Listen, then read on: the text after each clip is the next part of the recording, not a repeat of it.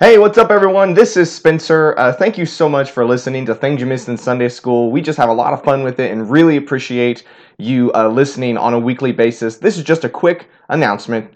It's summertime. I know you know that, and hopefully you're having a great one. But due to the nature of summer, it's really hard to get two or more of us together. Ron, Andrew, myself, and Kendall, we are in and out of the office with different responsibilities and vacation, so it's hard to get two or more of us together on a weekly basis to record an episode.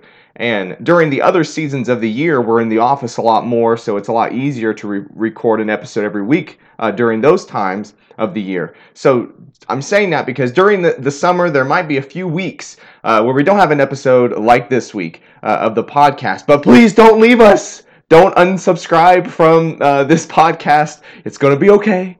Find your closest commentary and hold it close. There, isn't that better? It's all good. We will have some episodes sometimes in June and in July, but rest assured that once August comes, we will be back in a weekly format that we've been in for the past 10 or 11 episodes. So thank you so much for your support and listening. Hope you're having a great summer. Hope you have a great rest of your summer. And as always, don't take our word for it, but take God's word for it. Take care.